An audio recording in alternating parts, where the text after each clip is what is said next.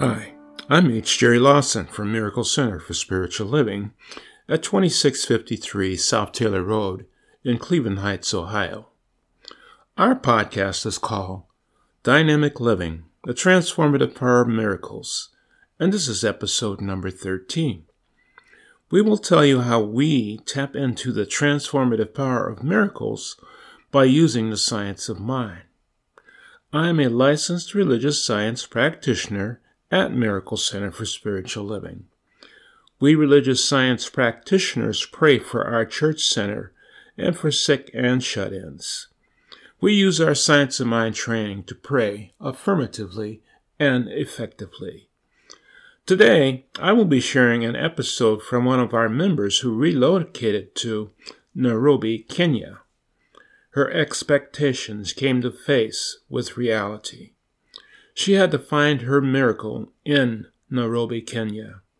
She will be telling you how she used the science of mind techniques in this unique situation.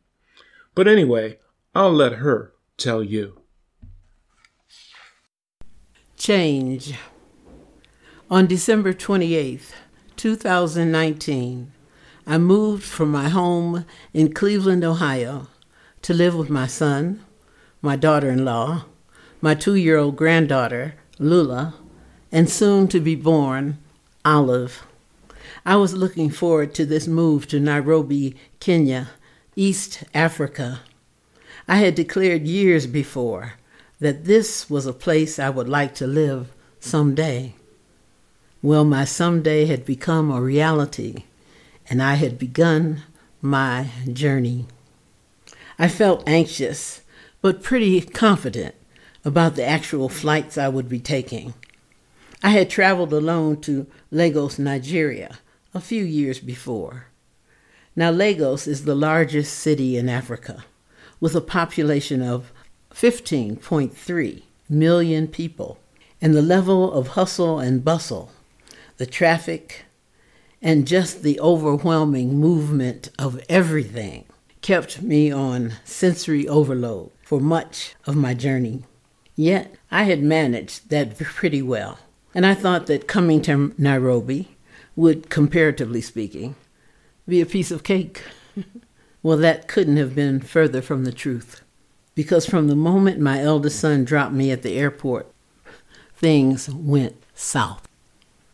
Bad weather, flight cancellations, rerouting of my itinerary, missed flights, and misinformation from careless airport staff led to a trip that should have taken a little under 24 hours, becoming a torturous 48-hour fiasco. But I finally arrived, exhausted and sick with the worst upper respiratory infection I had ever had. After about 2 weeks, I recovered from the cold and the jet lag and the arduous flights. I started looking around and noticing all the beauty, a full spectrum of flowering trees and luscious shrubbery, and flowers and trees of every size and dimension. The hummingbirds were a particular treat for me. And the people.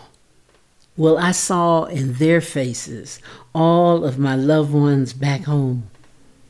And that was the problem. I missed my friends and neighbors. I missed my creative connections.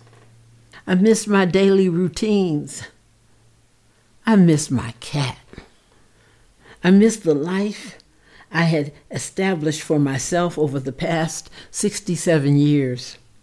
I felt alone, even though I was living with my son, my wonderful daughter-in-law, and by that time, 2 granddaughters that I also loved dearly.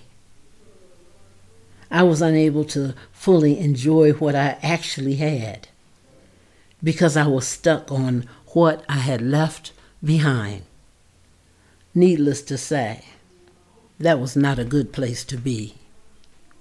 I was stuck on what I considered to be the loss of relationships that I had built over time.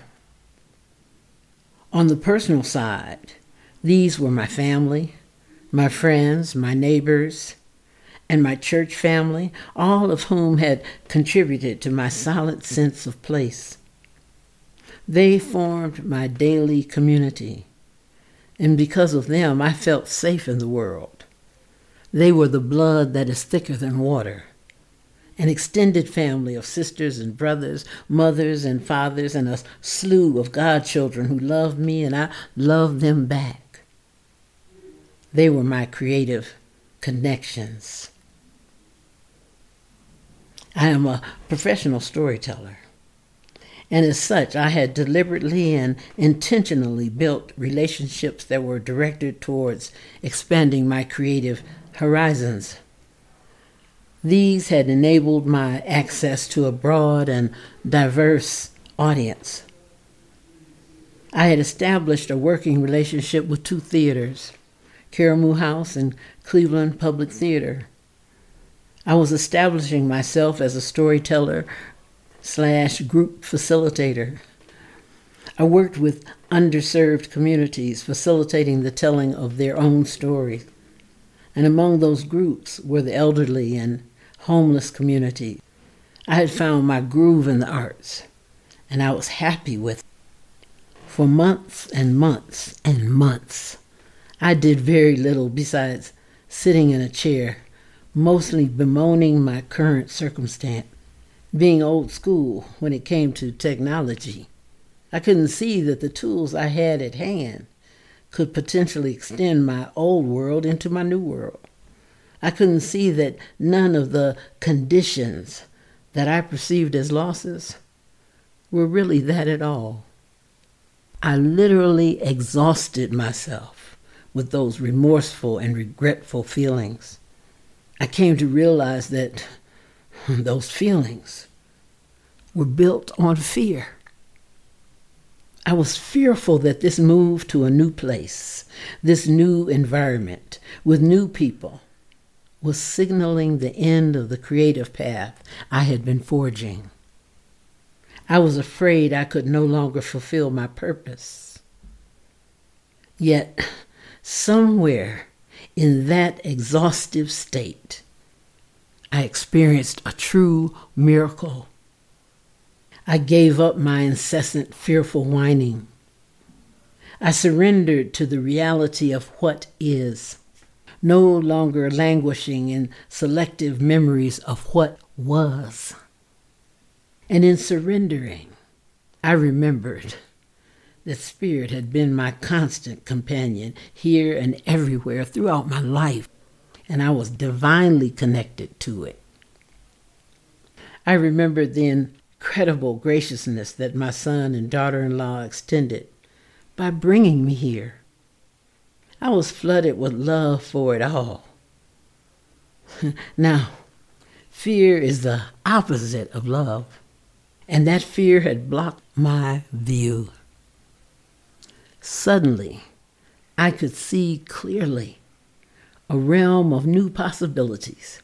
I no longer see the loss of a former life, but rather I am thankful for all the preparation it gave me so that I can be here now. As the perception of my life changed, so did my experience of it.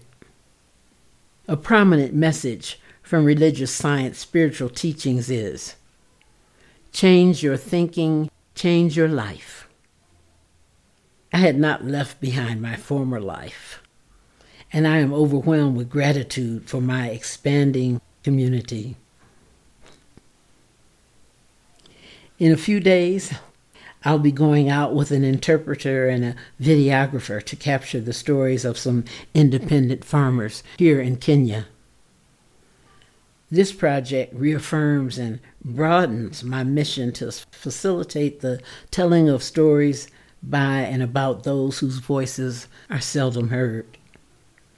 These days, when I wake up in the morning, I give thanks and I say, Karibu, welcome to Kenya. Thank you, Olaremi, for that example of using dynamic living and the transformative power of miracles through the science of mind techniques as you changed your outlook on life. Thank you to all the listeners for joining us on this podcast. This podcast is called Dynamic Living, the Transformative Power of Miracles. And I'm H. Jerry Lawson from Miracle Center for Spiritual Living at 2653 South Taylor Road in Cleveland Heights, Ohio. Our Sunday services are broadcast on Sundays at 10:30 Eastern Time. And if you would like to join us, send your email address to administration@mcslcleveland.org, and we will send you a Zoom link. We are affiliated with Centers for Spiritual Living in Golden, Colorado. Our website is mcslcleveland.org. And if you would like to donate to support our podcasts, you can do so at our website. Our next podcast will be available the first of next month from another of our practitioners, ministers, or members. This is H. Jerry Lawson signing off from the Dynamic Living Podcast. So until next time, think about the transformative power of miracles and how to use the science of mind. And so it is. Amen.